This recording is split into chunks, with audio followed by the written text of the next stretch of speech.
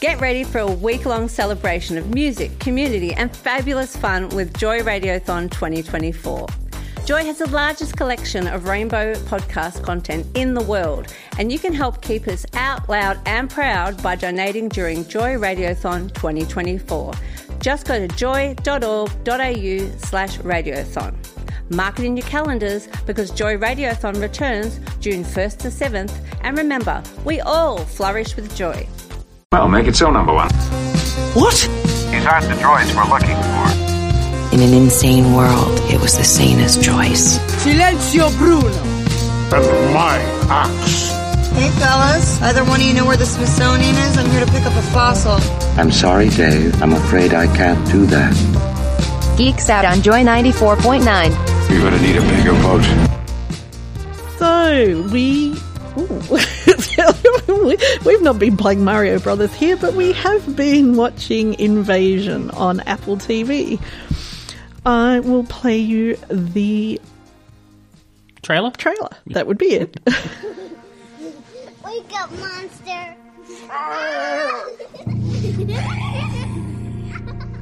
There's a reason we're all put on this earth.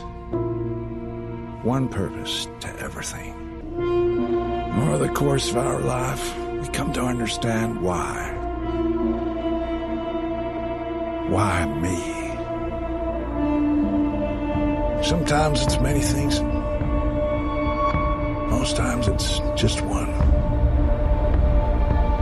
One reason for everything. After all these years, there was nothing. Until today. All these signs.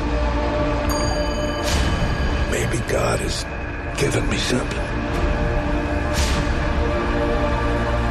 Something bigger. Maybe this is the point. The point to all of this.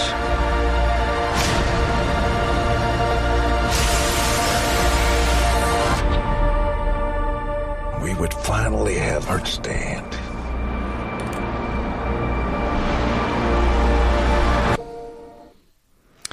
And that was the trailer for Invasion, now on Apple TV.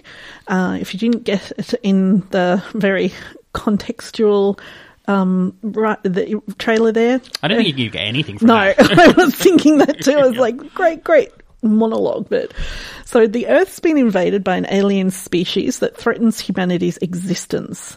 Events unfold in real time through the eyes of 5 ordinary people across the globe as they struggle to make sense of the chaos unraveling around them. The creators are Simon Kinberg and David Wheel. Wheel? Yeah, I don't actually know either. I'll go with that. Mm-hmm. And it stars, and here I've had to come to my lovely geek Clayton to help me because those who do listen, I struggle with names in the best of times, and these ones are fantastic. It definitely shows some great set of diversity just looking at these names. I am going to mess them up as well. So, Golshifrit, I know, Fahani, Shamir Anderson, Shioli Katsune, and Billy Barrett. I got the last one. Yeah. Also Sam Neill. I just realised is not on that list. So. Yeah, no, well, Sam Neill's only in 2 of the episodes. Oh, he's worth throwing in there anyway because he's true. New Zealander. Yes, he opens it up well. Yes. We do love Sam. Mm-hmm. But yes, these amazing actresses and actors stretch from Iran, Canada, Japan, and UK.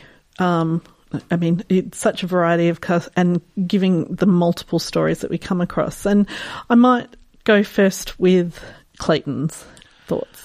So I have a lot of thoughts on this series. So, first of all, it really focuses away from the invasion. It's not about that. It's about the lives of people who are in this space and experiencing these things. I don't know if that changes further on because you're much further than I am, but it's really about the minutiae of life. Oh, I love that word. Yeah, it's a great minutiae. It very much is the whole way through. Yeah. Yeah. So for that end, it is a slow burn to end all slow burns. takes a lot. It takes a while to get anywhere.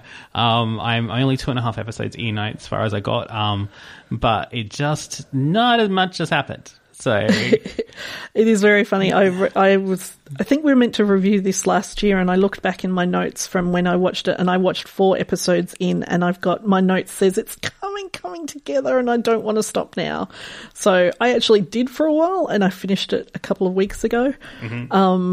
But yeah, it's something that you've got to be ready for it, and really, even though there's 5 different stories going on at the same time, they're very, like, the human aspect is what it's all about.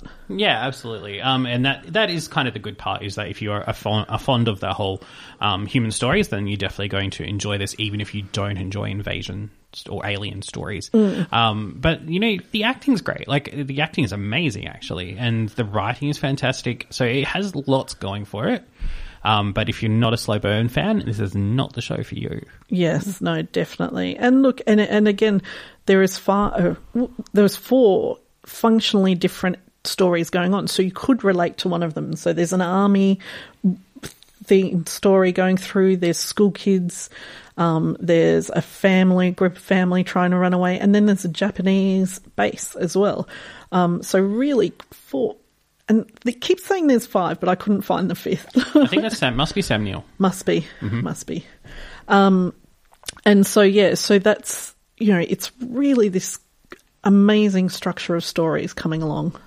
It is, and, the cast is really interesting, and some of them don't even get introduced to the second episode, and so there's, a lot to build on. I kind of feel like an interesting way that this show could have formed itself is to do an episode per character. So rather than... and shorter episodes. Sort of just here's this person's part of the story, here's this person's part of the story, because they're not interconnecting at this stage for where I'm up to at all.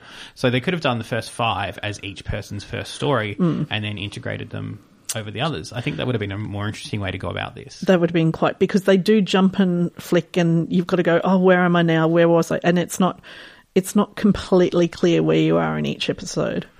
And, how people are getting around and things like that, which is I fell asleep in one episode and woke up and people were in completely different countries, and I was like, okay, I've got to go back. Right, yes. I have not fallen asleep that episode yet. So it's an interesting idea anyway. So go on, what were you going to say? No, it's I was totally agreeing there. The concept, I've not seen there's many sort of invasion shows out there, but having such a diverse story, it's not just one country, and they actually don't come together in this season at all. So right, so it is just not all of them. Experiences. Yeah, exactly. Yeah. So it doesn't, it definitely ends interestingly. Okay, well, I'm definitely going to try and get there. I did have a few issues with it. Yes, okay. And they're kind of things that are not great. So, the first problem I had was that, and this is spoilers, so apologies if that worries you, they do kill the gays. So the first episode, and whether that changes later, I don't know, but a same-sex relationship person dies in the first episode. So it actually starts off with killing the gays, which is a trope we have been trying to get rid of for quite a long time. Oh, we didn't talk about this beforehand. No. It's conceptually, it's an interesting... But they keep that relationship going, interestingly. Okay. Throughout the whole thing, because they actually... Again, it's a slow burn. They play a piece where... What if she didn't die? Okay. I'm not far enough. Yeah, and there's a beautiful play of, because she wasn't out and wasn't known and things like that, there's a beautiful play with the father that comes into it later on. So there's some really clever, potentially that is, I can see how that would be, but I completely forgot that because the way they play it throughout the piece, she's kind of always there. Okay, so what if I had not watched this for review purposes, that probably would have been enough to make me not watch anymore. Oh, wow. That's such a pity. Because, one, I'm not a slow burn person. No. And two, having that happen was like, well, again, clearly you're not committed to your queer audiences. Yeah. So, that's completely fair enough. But they do keep the queerness throughout it and the relationship there. Yeah, look, I'm not worried about them keeping the queerness. That's fine, because obviously one queer character is enough. And, you know, she's a great character and she's a great, strong character as well. It's sort of presented in quite a nice way in the first episode initially until things happen. And I love that.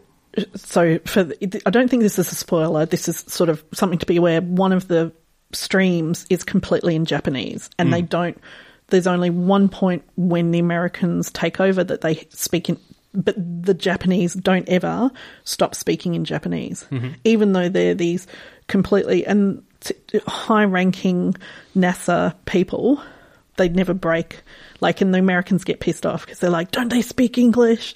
Like, she's just kept speaking Japanese, and I thought that was brilliant. And yeah, that's actually one of my biggest issues with it. It was a very similar series, actually, in some ways, Sense8, which is that sort of stories across the globe. That was my big issue, is that everybody spoke English. Yeah. So, and which made no sense. So that's great that they've kind of fixed that up. Yeah, no, that really impressed me the whole way through. Yeah. The other big issue I have with the series, really quickly, is that the military presence in the Middle East is a whole male team, which seems, again, a very, very dated concept. Like, it probably happens a lot, but do we need to present that in media? Yeah. Yeah, no, I was disappointed with that too, and it's a very weird character. I didn't gel with it either. So, but the character I did gel with, who actually stays throughout, and you wouldn't know this is Billy. The reason I put Billy in there is because he's actually 14 years old, and he's one of the main characters. Billy Barrett's he plays Casper, and is quite phenomenal in that way he has to play it and the way he has to act it throughout the whole piece. So, if you like, not saying children, but where an actor really pulls themselves out of a different space, I think he did so well. Annoyed me at bits, but with just who he was. If a teenager doesn't annoy you, they're not doing their job properly. Exactly. And also, hats off to, and apologies again for not being able to pronounce her name, but Golly Shiftat. I actually don't know how to pronounce it. And I'll have to relook it up. She plays Anisha, who's, again, one of the main characters throughout it, and this strong, powerful woman. The actual actress, is amazing. She graduated from music school. She sings, she plays piano, she's fluent in French, English, and now lives in Paris. And if we don't see her more on the TV in more not that sounds awful, but more higher paying, mainstream, she's just fantastic and just brings that depth of a mother trying to survive with her children and also help people invasion-wise. Her situation is not good at all. Not at all. And she does. By the end of it, she's just like, yeah, go girl, kind of thing. Good, I'm glad. Lots of fun. So if you don't like that, Invasion, but the other similar ones that we've spoken about that are similar TV series of that kind of ilk, you've got... I was just thinking that, things like V, Falling Skies, Defiance, Alien Nation. So that kind thought about Alien Nation for everything. And V, old school V, not new school V. Don't bother with new school. And Defiance is probably one of my favourites. Yeah, definitely. Defiance is really interesting, but we won't go into that right now. We might talk about that another time. We might do. Stay tuned with us. You can watch Invasion on Apple Plus. After this break, we will come back with some more Star Trek Discovery. This podcast was produced by Joy Media. You can support Joy's diverse sound and diverse community this June by donating to Joy Radiothon 2024. Go to joy.org.au/radiothon. And remember, we all flourish with joy.